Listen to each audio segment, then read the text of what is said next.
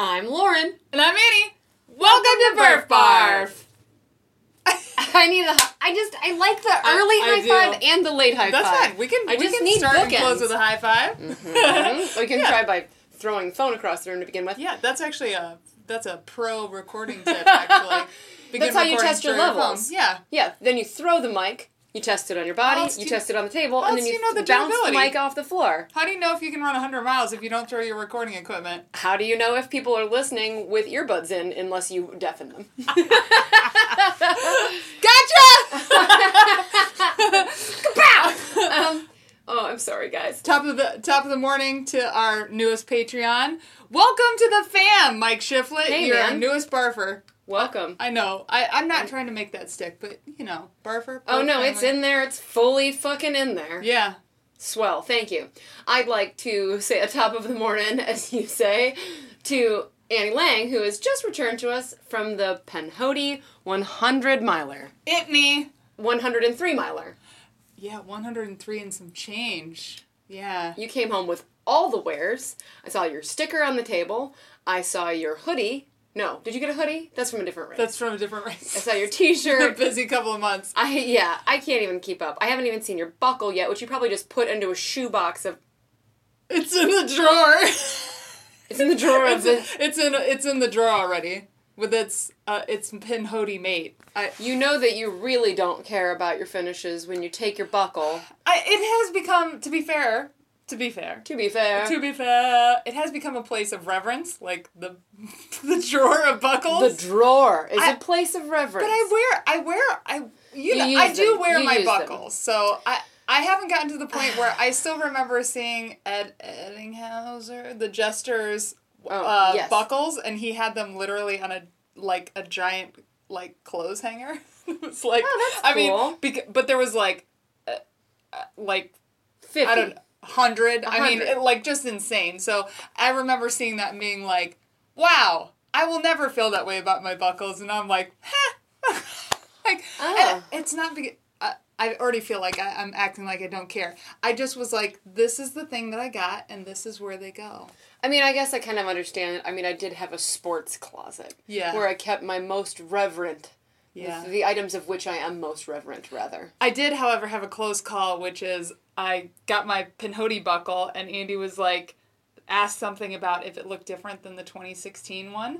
So I was like, oh, I don't know. And I got them out and was holding them next to each other, and I was like, they're exactly the same. And then I was like, this one is the 2019, and I took a Sharpie and wrote on the back 2019 because they look exactly the same, and I felt like I needed to know. I need to know which one is which. Oh, I know you do, and I would feel the same way. For half a second, I was like, I've switched my babies. Yeah, I was just going to say, that'd be like naming both of your kids and then be like, sometimes I don't know which one is. Yeah, it doesn't matter. It's fine. I mean, I did the same amount of work to get each of them. Yeah, they're fine. They're fine. Half a second of panic before I went into the drawer of buckles of oh no! And meanwhile, one's in there it's the wrong one. Wrong, baby. So, yeah, I finished Penhody this year. Yay! It's so crazy because, so I did Penhody in 2016 and finished, and did it this year, 2019, and finished. And it was so interesting and fun and enlightening to have these two very different experiences with the same variables to be like, that was this then, and now this is what it is now, and this is what I was like then, and this is what I am now, and this is what I did for that, and that further emphasizing that the course, the elevation gain, and the map have very little to do with what kind of time you're going to have there. Yeah, in both literal time and metaphorical experience. Yeah, absolutely. What was the most vast difference? And something where you're like, oh, I know that La La La is coming. Oh. I better steel myself. I don't know if it was steal myself. Well, yeah, it was. Or get excited for it. Yeah. Whatever it be. So the biggest thing was, so the course has a pretty big climb on it that goes up to Pinnacle. And I think, did you make it to Pinnacle the year you went? I don't know. It was the one. 50. So it was So I remember, so the year that you did it and Brendan and Troy did it, like, they had warned me when I went to go do Pinhoti, like, you can hear the aid station for, like, a mile. I did not make it to this before you get there. No. And, like, don't be fooled. You're going to be able to hear a party and think that you're there, and you're not there. It's at the top of the climb. And when I did, when I ran in 2016... I was like a mess by the time I got up to Pinnacle. This is the aid station that I asked a volunteer. I said, I need a hug. You know me, I'm never this person. You are not a and I really was like, I was just like, oh wow. And had a really hard time and just was like, okay, like, you know, I'm gonna keep going on. So I just kind of thought like it's okay, like I know that this climb is coming. My mentality on climbing, like I've definitely tried to work on that to be like, okay, don't hate the climb because it just makes it worse. Just think of it as a climb that never ends, which always seems counterintuitive, but for me is so helpful to just be like, I'm just going to turn my cardio machine on, go up this hill forever. Watch a whole movie. Forever. I'm just going to get on there forever. That doesn't give me anxiety. Yeah. So it legitimately doesn't. Yeah, so I was like, okay, when I get to the Pinnacle climb, like, I will just flip on that switch and go up forever. Pinnacle is the name of another climb that we know, though, right? Yes, it is. Okay, that's fucking with Yes, me. that's Lane Pinnacle. Lane Pinnacle. Yes, yeah. Which is like where I also had almost had a heart attack there. Yeah, that was the other thing. I was like, wait, did I have a... Anyway, so at one of the like middle point aid stations, I go, hey, is the big climb next or is it like a couple down? And he goes, he's like, you've got like some rollers and then an aid station and then a downhill and then an aid station and then you get to the big climb or something like that. So I was like, far. I was like, oh, okay, so it's a ways. And he goes, and then he's like, it's 10 switchbacks, 800 feet straight up. And I was like, is that how you remembered it? And I was like, those two things are at odds with one another. I was like, 800 feet, you say? That's nothing. 800 feet as a climb is two low fees. 3 maybe, but like Bird is 1,300 feet. Holy shit. So I was like, and the guy said it like, one, he was super informative, knew the course, but he was like 800, and he said everything exactly spot on. He was like 800 feet straight up, and I was like, I wanted to be like, you're like, pat, you're cute. I just was kind of like, wow.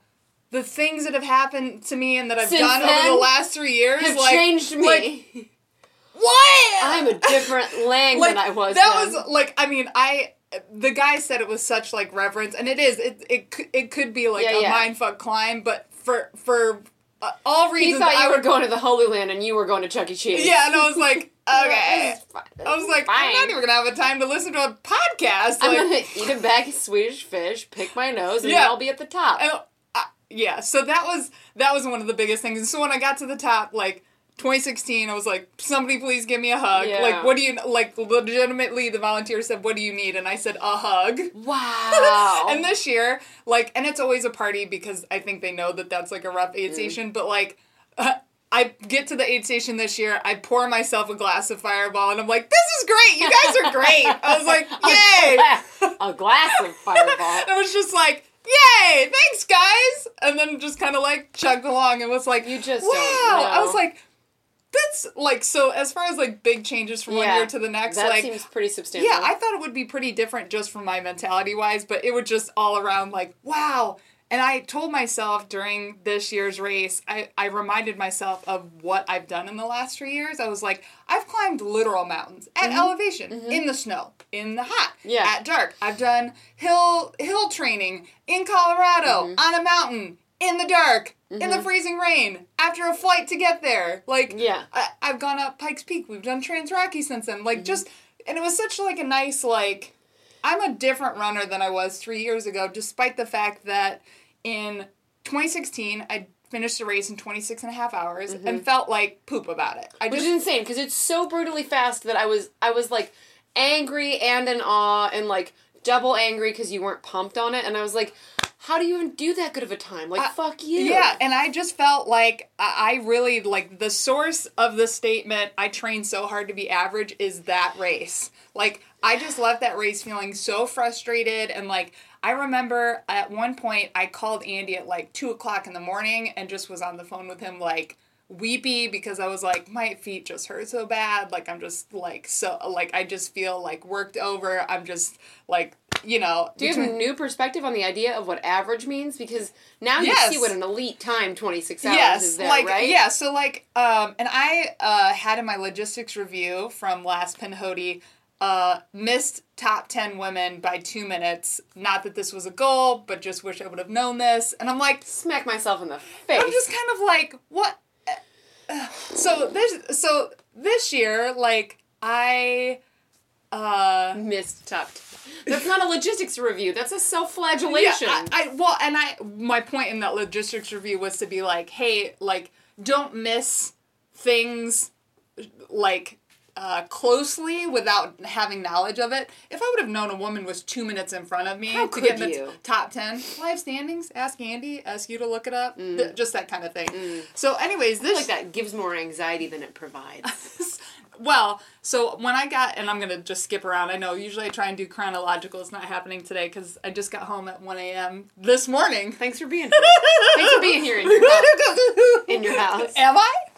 Pew, pew, pew. Where am I? But this year, so I got to the end, and the last section is 7.5 miles, which, wow. But it's 7.5 miles on, like, pretty flat trail, some single track, but mostly, like, wide open dirt road, and then actual road in town. And Andy texted me, like, or I was like, yeah, I'm through the last aid station. He was like, yeah, party time. I was like, no, not party time. Like, I was like, I can do a 24-minute pace for these last 7.5 miles and make the 31-hour cutoff. And I might just do that because I've earned it. And I really felt like I never get to choose to putts. Yeah. And I can choose to putts. And like... So how did your putzing end up being like an hour and a half before the cutoff? So I would, like, run and walk some the last part, but when I got to 3.5 miles left, because people, like, that I had been kind of leapfrogging with all night were like, you're not going to walk it in. I was like, yes, I am. Like, I really am. But when I got to 3.5 miles left, Andy, who was kindly stalking me on Friend Finder and providing updates, was like... He's like, you've got 3.5 miles to go. And I was like, cool. That's like almost party time because there was legitimately people with like 10 miles to go that were like, woo, I can smell the barn. And I'm like, well, no, you can you? Can't. From 10 miles away? No, you cannot. Like, have fun. Hell no. So then there was a sign that said, like, congrats, Pinhoti runners, like, 2 miles left. And I was like, cool, 2 miles. Now I can start being like, yeah. Yay! 2 miles is fine. Yeah, I'm like, and even then I was kind of like, okay, yay! And then I was like, I wonder how much time I have. And I looked at my phone and I was like, I've got 38 minutes till the 30-hour mark. And normally the cutoff for Pinhoti is 30 hours. They extended it to 31 hours because they had to add the 3 miles as a course revision. Okay. So, and they were not road miles. I had mistakenly thought that they would just add road miles, and it was like undulating ridge top 3 miles. Like, so anyways, ouch. I thought like, okay, I've got 38 minutes to do about 2 miles and make 30 hours and essentially not need the extra hour that they provided to us because of the course modification. Like, that seems like a thing worth going for. Seems like a dignified way to go. So that was one of the things that was valuable in my 2016 logistics review to be like, hey, if I would have known I was 2 minutes outside of top 10, I might have gone for it, like, at the end. Right. And this year I was like, hey, I'm happy to know that I could make 30 hours sure. and not need the extra hour that they provided cutoff-wise. Like, this seems like a completely arbitrary but attainable thing. Like, it was just enough where I was like, okay, I'll run through the shade instead of I mean, and 3 miles is a whole hour. Yeah. That's a whole hour. So, I ended up finishing at like a 29:50. That's radical. Yeah. Nice job. Yeah, so super stoked about that. But yeah, there was all this stuff in between. Yeah, so we went straight to how you finished. So I finished. How was the weather the morning of? Oh, it must have been cold as a witch's titty. It was.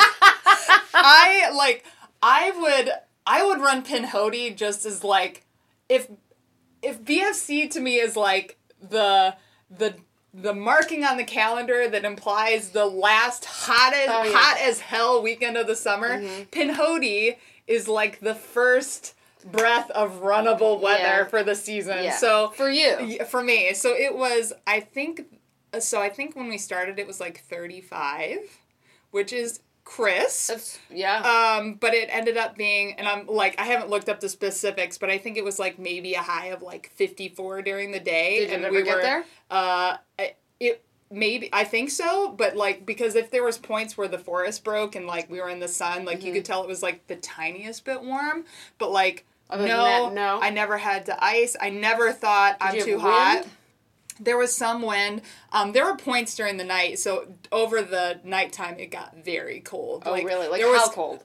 I don't know. 20s? If I had to guess, I would say 20s. Did you have any precipitation at night? No. Oh, praise Jesus. No, but like some of the ridges were like, I mean, like blast your face off, windy, and there was people that were running, like actively running, not in just down people jackets? in down jackets and windbreaker pants, like full How? gloves. They actually don't have any body fat.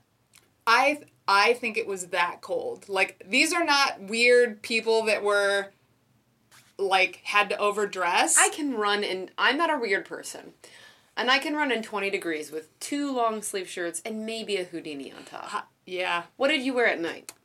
I wore the exact same clothes. Just 2 little pasties right on your nipples, a G-string, Edible underwear, and actually. 2 handhelds. Edible underwear for nutrition purposes. And then like a beer helmet Uh-huh. filled with Fireball. Yep, and then just in gingies that I cut the top off. Just covered in lube.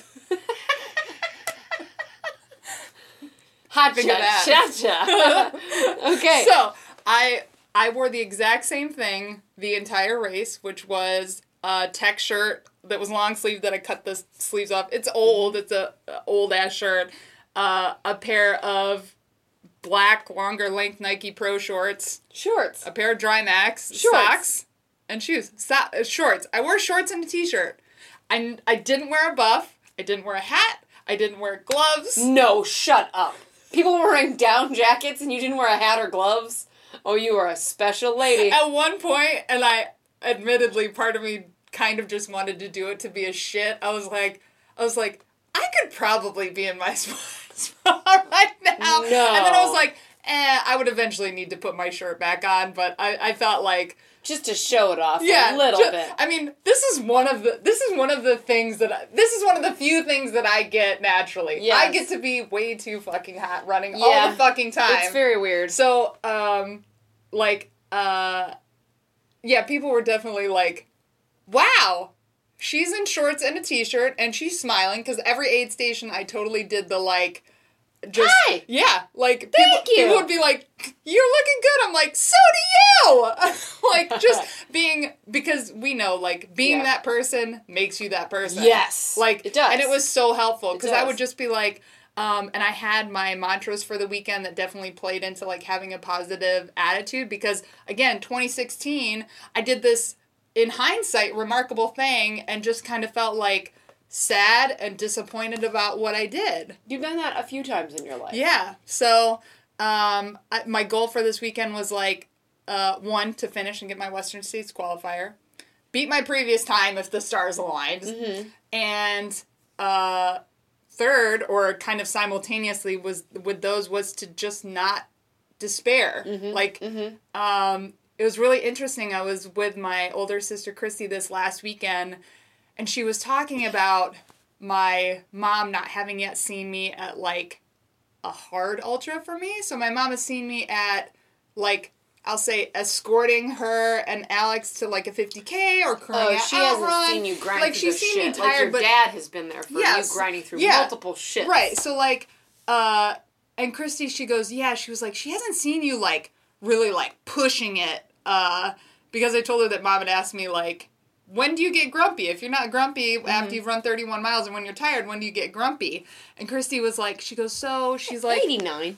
Yeah, so she goes, Mom's never seen when you're working really hard. She goes, you get like...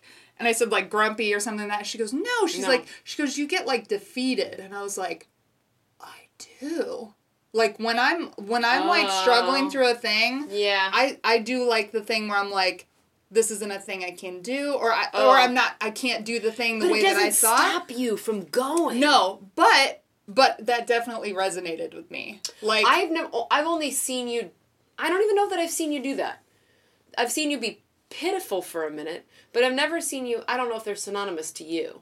I think it aligns with, so after Ohio Backyard, when I talked about, like, having that inner monologue of you train so hard to be average, or I don't know why you think you can do this, or you can't do, like, you can't try for a big race, or I almost you can't don't go for let big people goals. hear you say that whole sentence because I feel like it's a poisonous thing that they could put in their pockets. I know, it's like The Ring. Don't Don't watch pick it up. Yeah. Don't pick it up. So I had this string of shitty thoughts that I would let run amok in big training runs and races where I would just allow it this space to just make me feel shitty about what I was doing. And all of a sudden I would go from like, oh man, I'm having a low spot in this race to I should pull out of that race that I'm entered into next month, or I shouldn't apply to do this thing, or I don't know, I can't do this thing. Did you feel like that at Across the Years?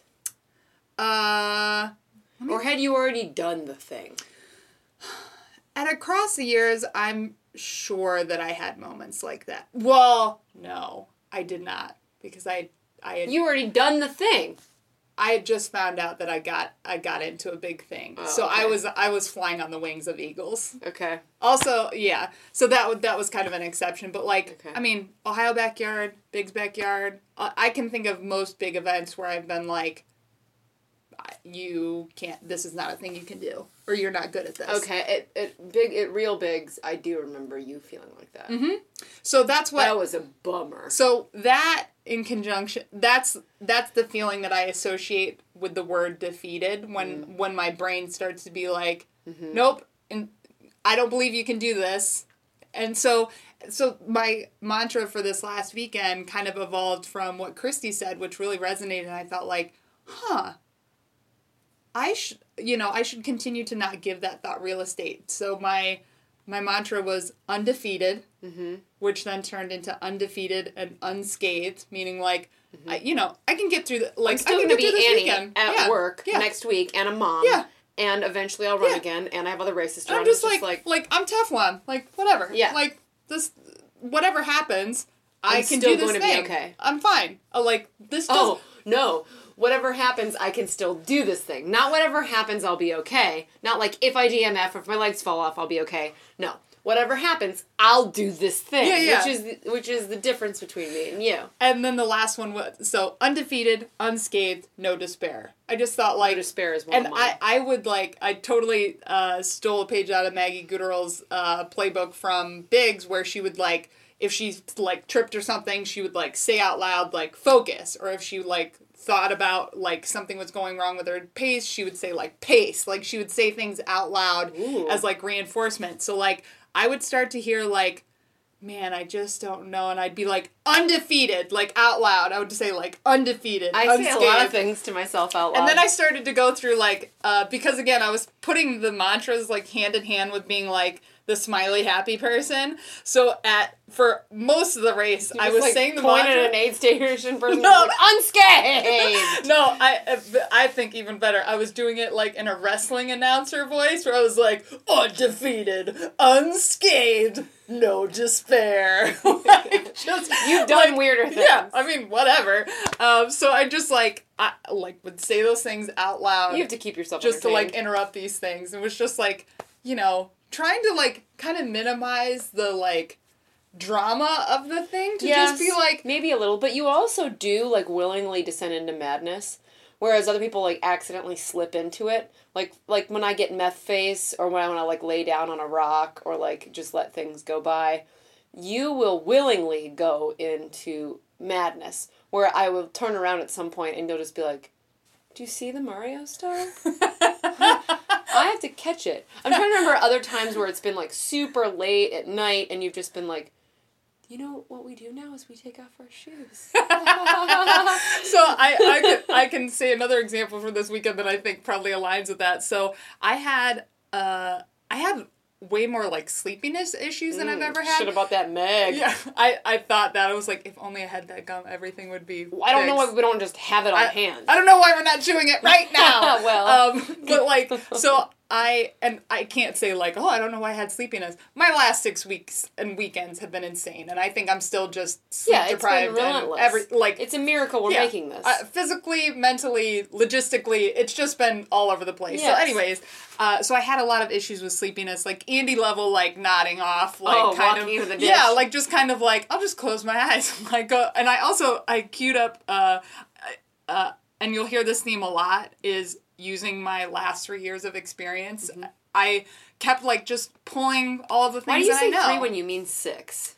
Because 2016 versus now. So things that I have now versus that I didn't have at Pinhoti. Got it. So like I thought about Nikhil at, I think when he did Fat Dog, and he like ran as fast as he could to try and wake himself up. Mm-hmm. Like, and I felt like I could do that, and I was like, that seems hard. Like, it was just like I was in a book where I was like, did I like that one? I was like, oh, that's a good one. I was like, do I have the ingredients for that? No, I don't. Like, but anyway, so I was feeling really sleepy, and before one of the aid stations, I was like, okay, I'm like an hour and 15 minutes ahead of cutoff. It must have been more because I thought I could do 40 minutes.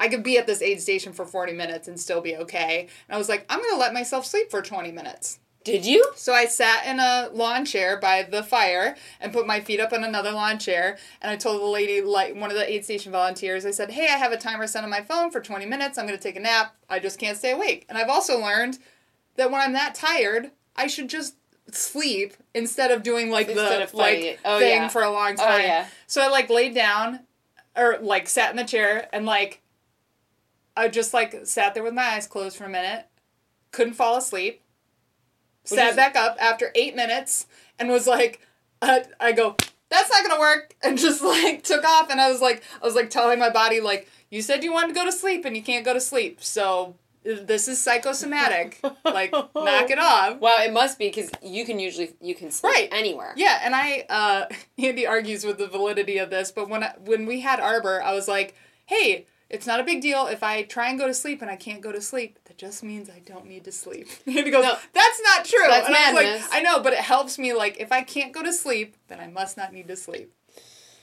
Yeah. I mean, it's less madness-inducing, I think, to try. Yeah.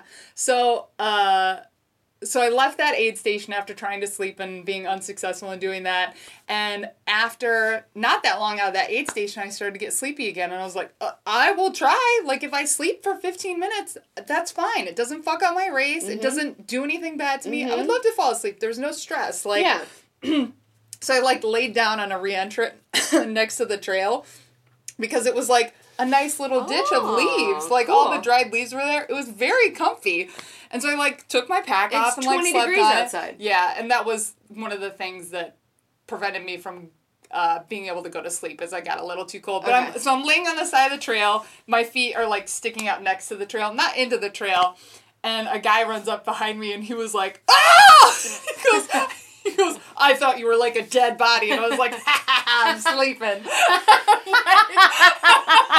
And like, he just kept running, and I was like, like, I felt very much like, I don't need a nap. I just needed that. It has tweaked me before to see people curled up like a golden retriever in a perfect circle on the middle of the trail. Yeah. I've seen that more than once and just been like, oh my god! I should tell you a heartwarming thing that I saw that I was like, oh, somebody needs to, like, recommend this guy for something. So there was quite a few stretches that were like fire road, and I was running up the fire road, and there was a headlamp facing me, and I was like, I wonder what this person is doing. And I get up closer, and it's a pacer standing facing this way, and he's like, good job, runner, give me a high five. Gave him a high five. And I was like, and as I was looking at the scene, the pacer was just standing watch over his runner taking a nap on the road. Just standing there, like, standing. Distance running is stupid. And the runner was, like, underneath, like, a jacket and just sleeping on the road, and the pacer was just standing next to him, diligent watch. keeping time, making sure that nobody woke his person up to be like, because I feel like The Yeah. hardest problem about taking a nap is at a race. People are worried about your people are hypothermia, worried, and yeah. they want you to get the fuck up. Right, or they I don't do that. know if it's wrong. I have woken people up and said, "You're going to get hypothermia if you sleep here." Yeah, and I actually thought too that prevented me from taking a nap in some spots because I was like, nobody's gonna let me sleep because they're gonna worry that either I'm gonna keep sleeping or die. whatever, or It's die. totally reasonable that you would die. Yeah. Also, a guy that told me he had DNF'd the previous time that he had tried to run Pinhoti was because he went to sleep at an aid station and asked the two volunteers To wake him up? to wake him up, and they apparently had never crewed an ultra before. He slept for 5 hours. And he goes, I woke up and they were like, the cutoff has happened.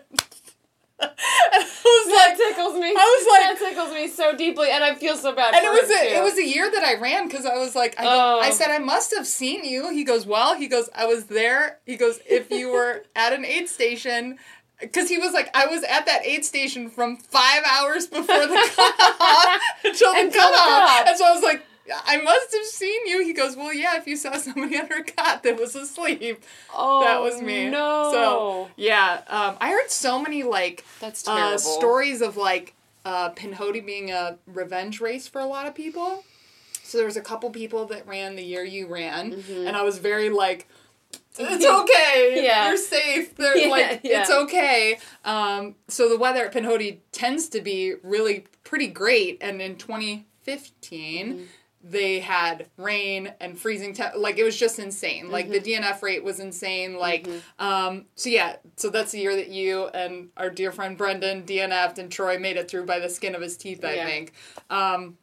So people that had run that year, people who had just run the year before, the guy who slept through the cutoff, a gentleman from Minnesota that this was his 5th time trying to finish. Trying.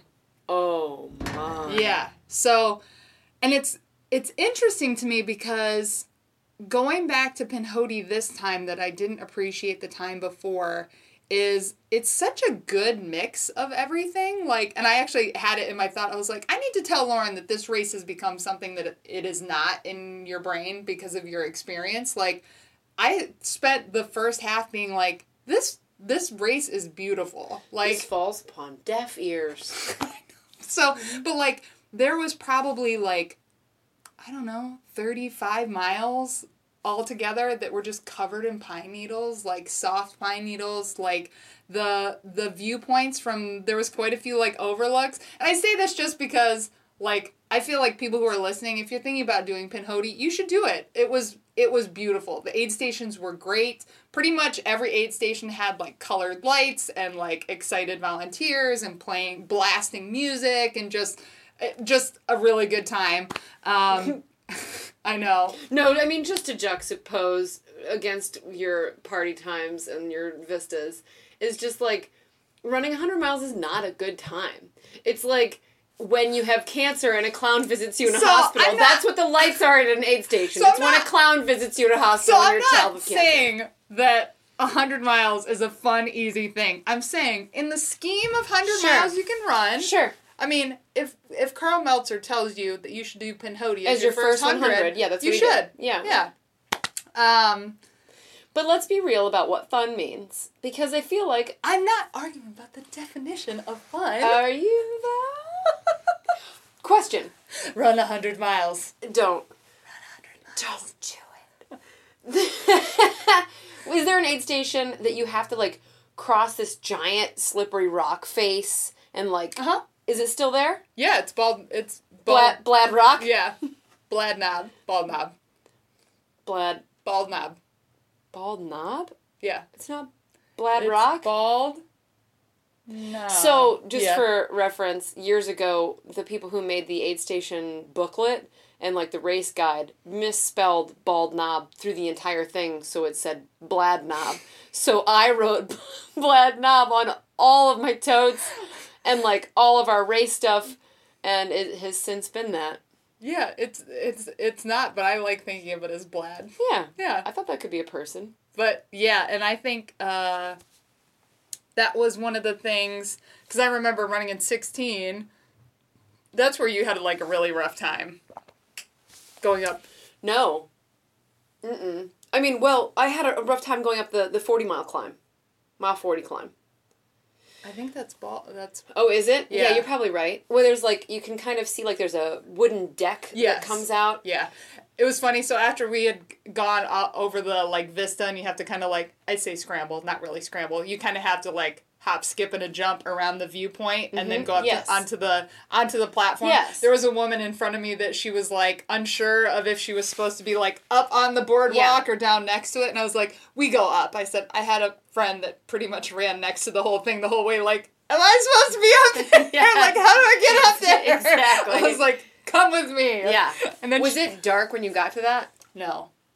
Fuck you. I know. So I remember this from 16 when I took pictures. You were like, holy shit, it was light up there when you got there? I was like, yeah. You must have been going very slowly. Yes, because you don't climb slower than me. Like, period. I And it was remember light this year, It too. was the beginning of the end for me was doing that climb because there was snow and fog. And I was just like, this is okay. This is okay. This is okay. This is okay. And then that stupid girl who wouldn't stop talking about the JFK 50 and the North Face 50 was blasting country music near me. That's right. But then I still went like 10 more miles. Yeah. I kept thinking as I was going through water crossings, like, I was like, is this the one that Morgan got swept away in? Is this one? It was deep. Yeah. There is quite a few water crossings. I didn't get my feet wet for any of them. Like, wow. Yeah. Impressive. Yeah. And you didn't change your shoes or socks, right? Ever. I fucking love that. Ever. That is my favorite. I had told myself when I got to the last, because when I ran in 16, I made a note that you could change. There were people that were changing into road shoes for like the last 2 sections. And I had made a note like, you can change into your road shoes. And I was like, you know what? I'll change my socks and like re-lube my feet. Like, that sounds nice. Yeah. And then when I got there, I was like, it's too just far. not worth it. It's not worth it. It's not like, worth it. You know, I was just like, it's too much work to get my... I just like to not open the packages until I'm done using Yeah. them. Like, I just don't want to know what's in there. Yeah, I had, and this is definitely in that psychotic bucket of like coping strategies. I had like a pine needle in my sock. Did you use it as like, going? I would just be like, like having like a fidget spinner in your hand or something. I was like, yo, oh, move it over here. You know exactly what I'm talking about. Yes, I do, and you're a sick fuck. So, like, and that was one of the things when I was, like, in that last 7.5 mile stretch, I think I sat down with, like, 6 to go, and I was like, I'm gonna take my little friend out. Like, I didn't change my socks, but I'm gonna take the little pine needle out. Or I didn't know what it was yet, and I was like, it's probably, like, a sharp rock or, like, you know, something intense. Something huge. I took it out, and it was like... like just a tiny brown feather. dried out yeah. and I was like, oh well, that actually was quite unpleasant you considering were like, how small it was it a was. hypodermic needle. I don't know how that got in there. But yeah, that was definitely one of the things that was like, I know that I don't need to change my shoes and socks because there's a tiny thing in my shoe. Did you make any friends? Yes. Yay, tell me. I had the nicest mix of social interactions without feeling taxed by them, and I always hesitate. Wow. I always hesitate to like I've been very candid about like big new groups of people is like it. I always just worry about coming off like a prick. I don't know. I'm just kind of like but it was great. Like I got to see a lot of people that were at Biggs. Like good friends were running it. So Tim Dines was running.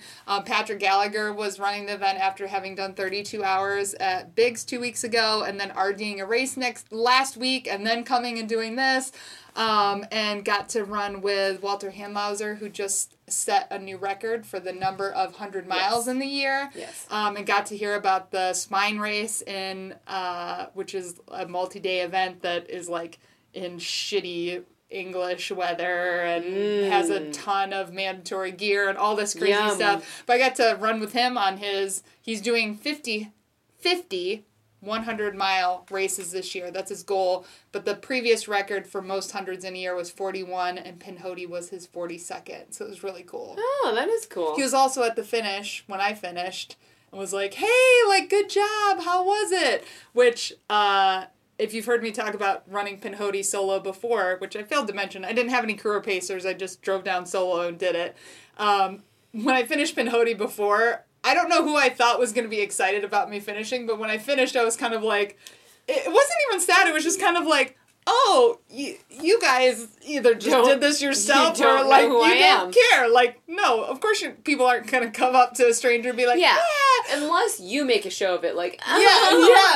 Thank you so much. Yeah, so it's so nice to like finish this year and have Walt there to say like, hey, after getting to talk to him like someone earlier recognized in the race. you. Yeah, That's so good. It was just the right amount to be like, oh, it's not as if this didn't exist. Just like Santa Claus puts his finger on the side of his nose for you. Yeah. And then shoots up the chimney. And then I'm currently in the phase of like, you know, you have your names for people that you don't know their actual names yet. So I ran with Heather from Columbus, Georgia. And I'm just going to call him Birmingham because that's all I know. We were together in like the 2 to 6 a.m. window. Ooh. Just kind of like... like... I'm never with other people in that window. Yeah, and I should talk about like where I was in the bubble. But we were together in those wee hours of the morning and just were kind of like... it was just like work together time, you know what I mean? So it would be like we'd all be kind of leapfrogging and like letting each other know we were doing a good job and like just like, you know, like somebody would be like, I kind of feel like I should run this part, and we'd all kind of be like, okay, and like start shuffling. That's wonderful. And got to talk a lot to Heather about like her experience. It was just a good like passing of time, and especially like I ended up talking to Heather the most during the additional 3-mile ridge section. That it was kind of like, when do we come down from here? Because I know that the aid station is down, and we're still up. So like, and it just went for a long time. Add to this the confusion of the time clock. So like, on more than one occasion, people quoted the wrong cutoff time because... Do not listen to volunteers. Get ready for this. So I'm going to talk through it, and you can decide to try and figure this out for yourself or not. So we live in Eastern Time in Columbus, Ohio. Drove to the beginning of the race, which is in Central Time.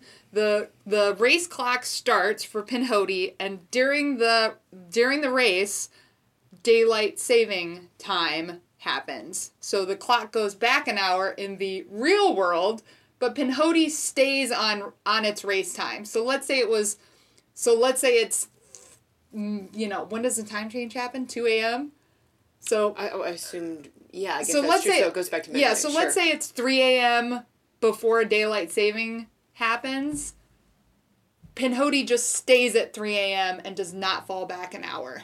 Don't you additionally cross the time zone in the race? No. Oh, okay. No. So I was like gonna say, that would be a whole other added level of fuckery. So like it would be hard because with the advent of technology, you'd be like, did my watch update time, or is it still on the same time? Is my phone update to you have to go by elapsed time only. Like, yeah, so I would just start a timer on my iPhone. So I ran the Strava app on my phone the whole time and made my pace sheet with the cutoffs with elapsed time, not time of day, because people were like, oh, is like cutoff at 6 a.m. I'm like, I don't know, 28 hours. The cutoff is 28 hours or whatever it was.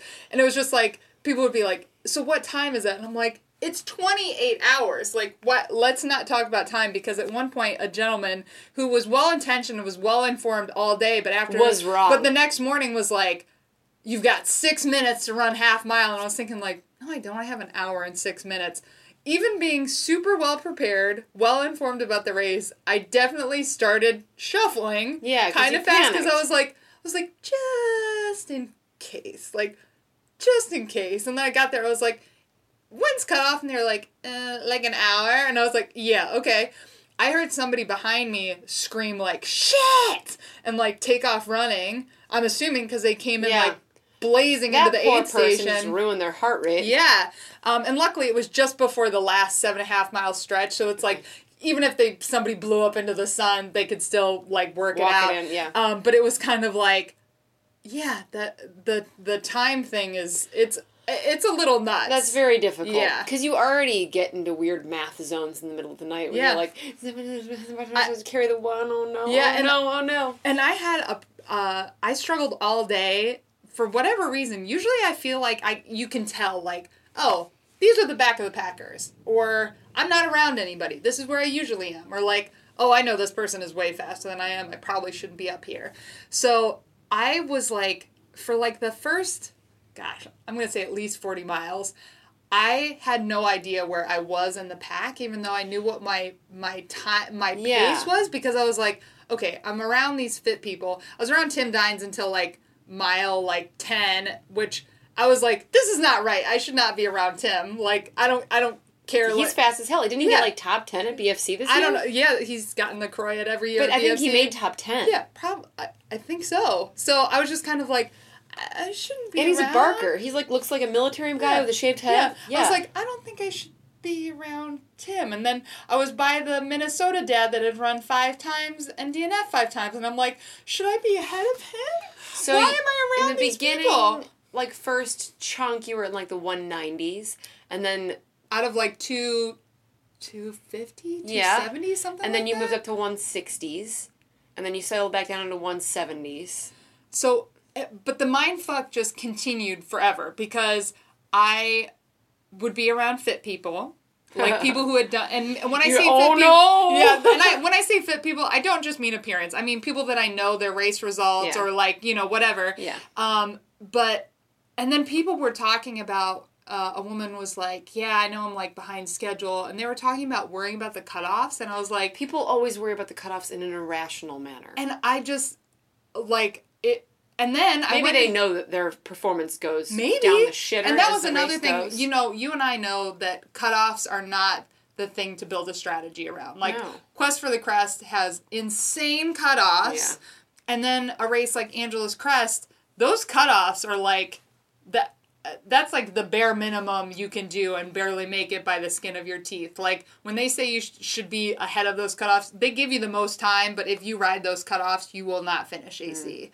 So, and then there's races that, like, front load, they back load. Some races, they just throw the average pace in there, and that's the cutoffs. And I think that's what they did for Pinhoti. Front loaded bothers me so much. Yeah, so, like, I was just thinking, like, okay, like, I just kept thinking, I know what my paces are, what the cutoffs are, but I'm not sure...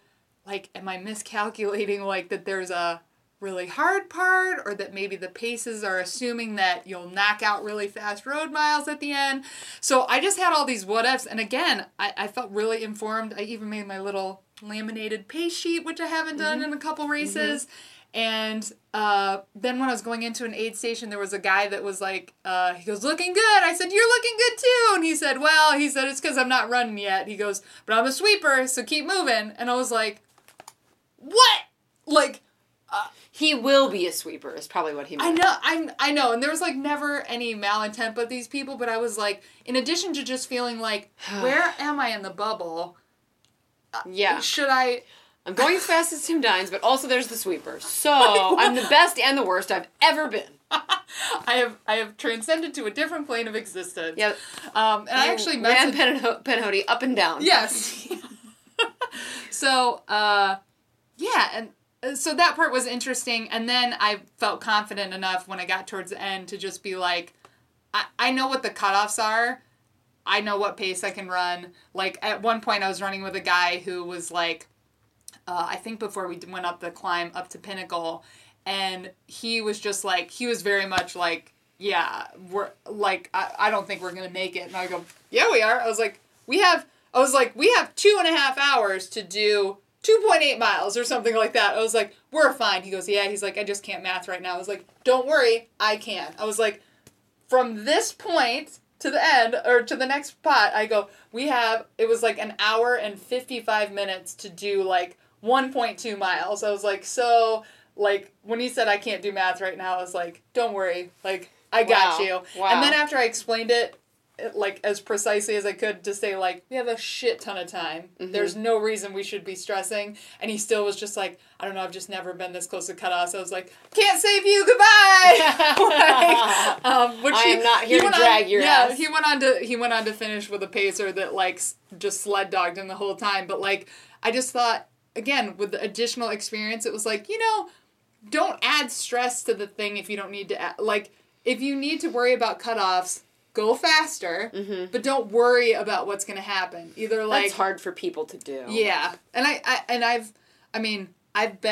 AC was like the most stressful cutoff chasing I've ever been in, where I was just like, I'm so hot, I feel so sick, all I need is a break, and I'm sprinting to make the next cutoff. Yeah. Like, I get that. It was just kind of in this environment, it was like, I feel like we're all just making it harder for ourselves. People do that though, man. I feel like I have swatted off so many of those Grim Reapers at like BFC especially. Yeah. Like, we'll never make it. We'll never make it. At least BFC, it makes a little bit of sense to me because there's no like linear progression of miles. Like, it could be like, hey, this next part of Rat Jaw could take nearly 2 hours. Who knows? Yeah, but at Pinhoti, it was just kind of like, there are no, like, insane things that all of a sudden we're going to have to, like, climb hand and foot up something. Or just knowing that the last, no shit, like 17 and a half miles are just pretty much undulating rollers. Like, but yeah, other thing I'll say, kind of changing subject, is, like, all day I kept telling myself, like, oh, I remember that the last part is super runnable. If I could leave some gas in the tank for the end, it would be great to not death march it. Mm-hmm. Because the end of Never Summer was like that too. It was like 8 miles through like cow pastures, and all the fast people were like, you know, you could really make up time, and I was like, like, fuck off. Okay, yeah, like, all right.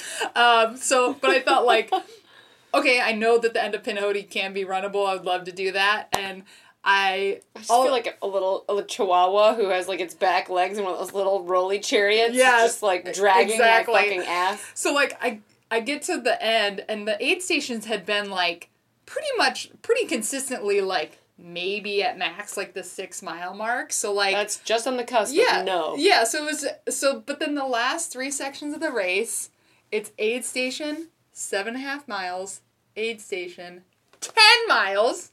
Aid station, 7.5 miles. 10 miles at the end is just cruelty to animals. So, granted, it was on easier terrain, but it was still like, sucks. 10 miles. And it was from 85 to 95. And to me, mile 85 is like so close to being like okay, I know I'm going to finish this now, but not quite, you know? That I just kind of like... How many people have we known that have called it at 90? Yeah. True, very true. So many. So like when I got to the section with, because even with 15 miles to go, I was like, where the fuck am I in this group of people? Because there was like, all of a sudden I was around like 12 runners that I had not seen all night. And I was like, that is weird. I was like, did I just catch you at the aid station? Were you just behind me? Because I found that I was turning around a lot faster in the aid stations that seemed like other people were. You would. So. Where did you end up? I don't know yet. They haven't posted the results. Are you kidding me? But I think, so I don't know, so when we hit that last, like, 10 mile, then 7.5 stretch, as soon as we hit that, like, 17.5 miles to go section, so many people just, like, relatively, like, took off. Like, just, like the finish line was at the end of the road, and I was just kind of like... How? I don't know. And I really wanted to be like, roadies! What time did the sun come up? The sun came up... at what mile? At, How about that? 7 a.m., and it was probably at mile, like, 82 for me. Okay, so maybe they were catching their sun miles. I don't know. It was just, people are, like, taking off, and I was... Like, whew, glad that long, hard night is over. I'll just run again because I can? And I kind of wanted to be like, what have you been doing all night? Yeah, have you been fucking phoning it in? Like... Were you just being pitiful and now you're done? I don't know. You chose to be pitiful and now you can just choose to run again? Yeah. And once it happened to me, there's no coming back. And I felt like, I think in past races, I've kind of, like, fantasized or hoped or tried to, like, pep talk myself up to be like, go with them. Or, like, stay close. There's nothing that there wasn't even angst. I was like, have fun. Like, suckers. Like, I've calculated it out. 23-minute miles sounds great. And I even did, like... Good day. On the last 7.5 miles, because usually I feel like a driving factor that can get me going, and I know you've experienced the same thing, is to be like, yeah, I could take this much time, but I really don't want to be out here that long. Because you can just be like, I'll go fast to get it done sooner. Like, I was like, okay, if I do 23-minute miles, I'll make the cutoff. I'll still be out here for, like, another 3.5 hours. And I was like, that seems fine. That seems fine to me. I legitimately was Wow. like, I wouldn't mind walking for 3 hours. I would rather do that than run. I ended up running some and running Wow. those last 2 miles to get under 30 hours. But Wow. yeah. But again, the cutoffs and all that stuff, because it was just a mind fuck. That 17 and a half miles to go aid station, I got there, I think maybe 25 minutes before the cutoff. Was not stressed about it. But then I ended up finishing the race an hour before the cutoff. Portal. Yeah. So what physical ailments were niggling at you during this race? So before I started, and probably because the drive is 10 hours down, I had some right IT band tightness. Oof. And I slapped a piece of tape on there like a fucking pro because I know how to do that. Mm-hmm. And I had some leg nervy tinglies. Mm-hmm. And I knew from Ohio Backyard, I was like, if I pop 2 Advil, even if it's placebo, eventually it will go away. Like, just because I have nervy legs, like ouchy nervy legs, doesn't mean that I have to do the whole rest of the race. And I just kind of like sat with it and was like, eventually it will go away. And it did? And it did. Like, and this really made me evaluate like which things are kind of like psychosomatic, like the things that your body is trying to do to be like, please don't do this. Yes. Like, your legs hurt. Take her legs out. Close her eyes. Put her to sleep. And I'm like, so I had that, and then that was like... And what fallout do you have? None? I have some blistery toes, but like, I can still see my ankles. Yeah, your feet don't look swollen. I don't have any chafing on my back, which that was a big thing when I did Pinhoti before I had the Old Solomon Advanced Set Skin Bathing Body Wipes. Vest. And it like sawed a line around me. And I don't have that. My armpits aren't chafed. Like, my face still looks beautiful. My hairstyle was perfect. Although, I did get my first, "Are you fighting cancer? You're doing a great job at this race." Like, this woman, she was being very, like, kind. She was like, she goes, "So, are you fighting cancer, or is this just a hairstyle?" I said, "It's a hairstyle." And she goes, "Okay." She was like, "I didn't know, and I thought I couldn't think of a way to determine."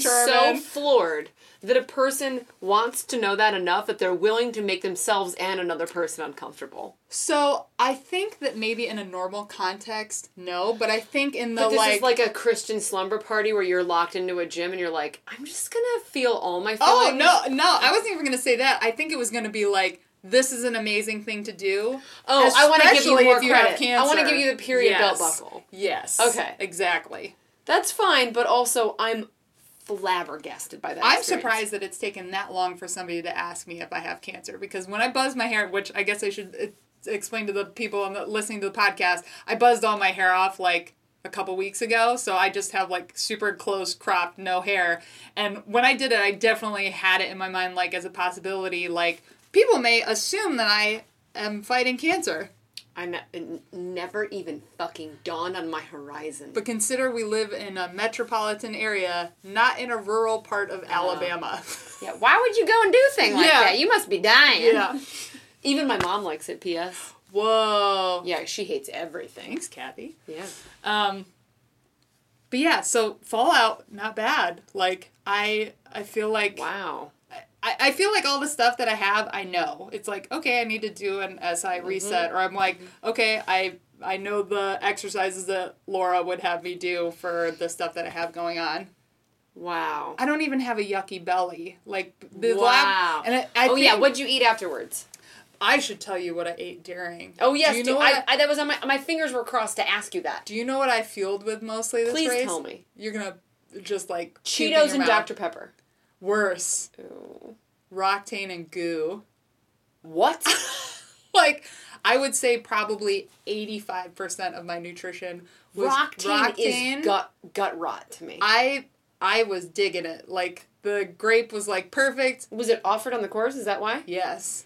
You drank Roctane and you ate goo.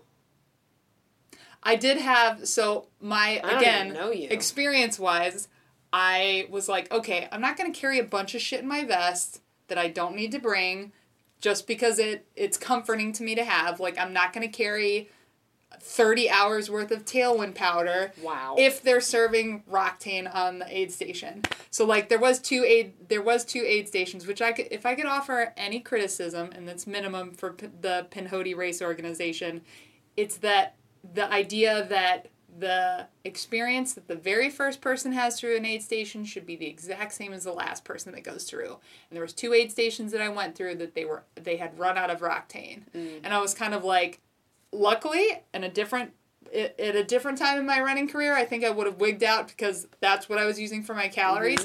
Instead, I filled my right vest pocket with loose M&Ms, Chex Mix, and 2 BB&J squares. It was just like,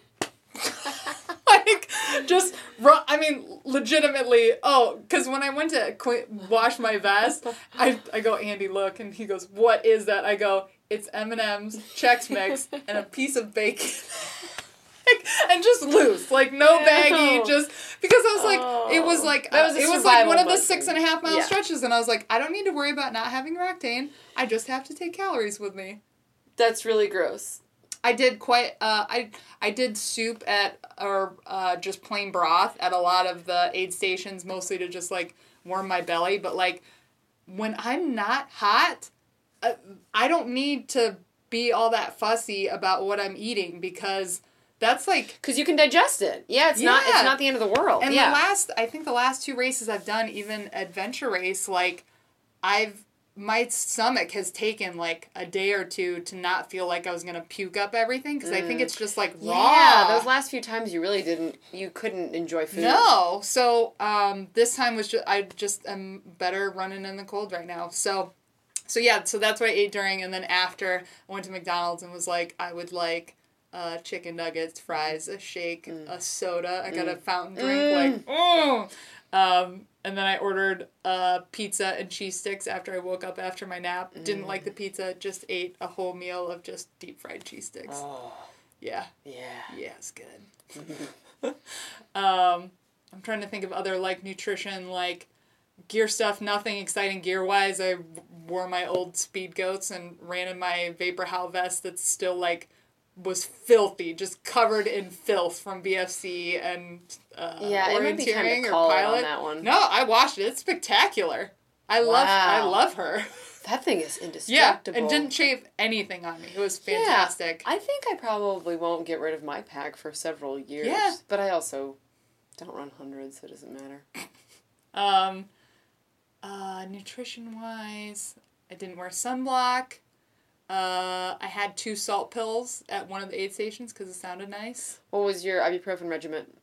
I ended up doing, I think I took 8 over the course of the whole time. That's very low. So I would take 2 when I was kind of like, my knees hurt. I swear I'd take it for a placebo, which I do not recommend, but having seen, like, some people that we know take shit tons of ibuprofen. Oh, yeah. It doesn't mean that you should. I'm not advising it, but sometimes, like, I swear somebody could change out Advil for, like, vitamin C pills if they look the same, and my body would be like, much better. Good, thank you. Fixed it. I agree with that. It has such a negligible impact on you. It's like, unless you take morphine, you're not going to feel any better. Yeah. I also listened to music pretty much the whole time. Wow. Just, like... the funk, back to the funk. Get up, the funk, back to the... I did, for a short time, in the last, like, road sections, I listened to How Bad Do You Want It by Matt Fitzgerald. Oh. Which was good. That's very smart. Yeah. Although, it did kind of make me feel like, this is kind of making me feel like a quitter because I don't want to run, but it's keeping me move forward because it's like, Prefontaine knew that if he didn't go out as hard as he could, he would lose the All-American title. And I'm like... Yeah, but I could walk and get a buckle. I just kept thinking, have you ever heard the saying, C's get degrees? Meaning, like, you can do, like, an average job. And I was like, right before cutoff still gets a buckle. C's get degrees. Right before cutoff gets a buckle. Yeah, that's basically, like, my whole life's mantra. Yeah, so, it's funny, like, just, like, night and day between last time and this time. And just, it's been so cool to examine, like, places that I was on the course where I was like, I know last time I was here I was crying, or like, I know last time I was here I felt really bad, like, last time I was here I was walking, this time I'm running, like, last time I had more hair, this time I don't, I'm 3 years older, I'm probably 20 pounds heavier, like, but the sense of, like, enlightenment and accomplishment that I had after this experience versus last time, it just, and I couldn't help but liken it to things that we've talked about with body image before, where it's like, you could